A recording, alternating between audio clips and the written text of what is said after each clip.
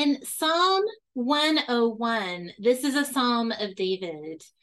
He's talking about living a holy life. And if we read this as a daily devotion, this is what we're putting in front of our eyes. And we may say, oh, I'm not doing that. I can't read that.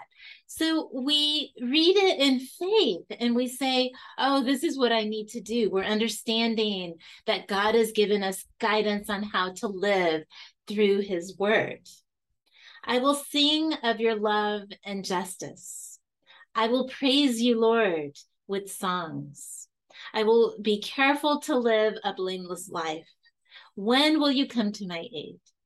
I will lead a life of integrity in my own home. I will refuse to look at anything vile and vulgar. I hate all crooked dealings. I will have nothing to do with them. I will reject perverse ideas and stay away from every evil. I will not tolerate people who slander their neighbors. I will not endure conceit and pride. I will keep a protective eye on the godly, so that they may dwell with me in safety.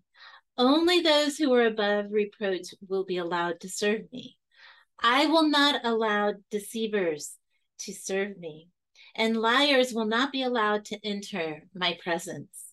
My daily task will be to ferret out criminals and free the city of the Lord from their grip.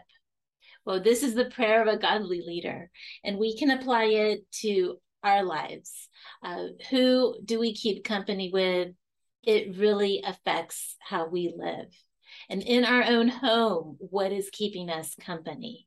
And so keep these words in front of us to remind us this is the will of God. This is where blessings abound.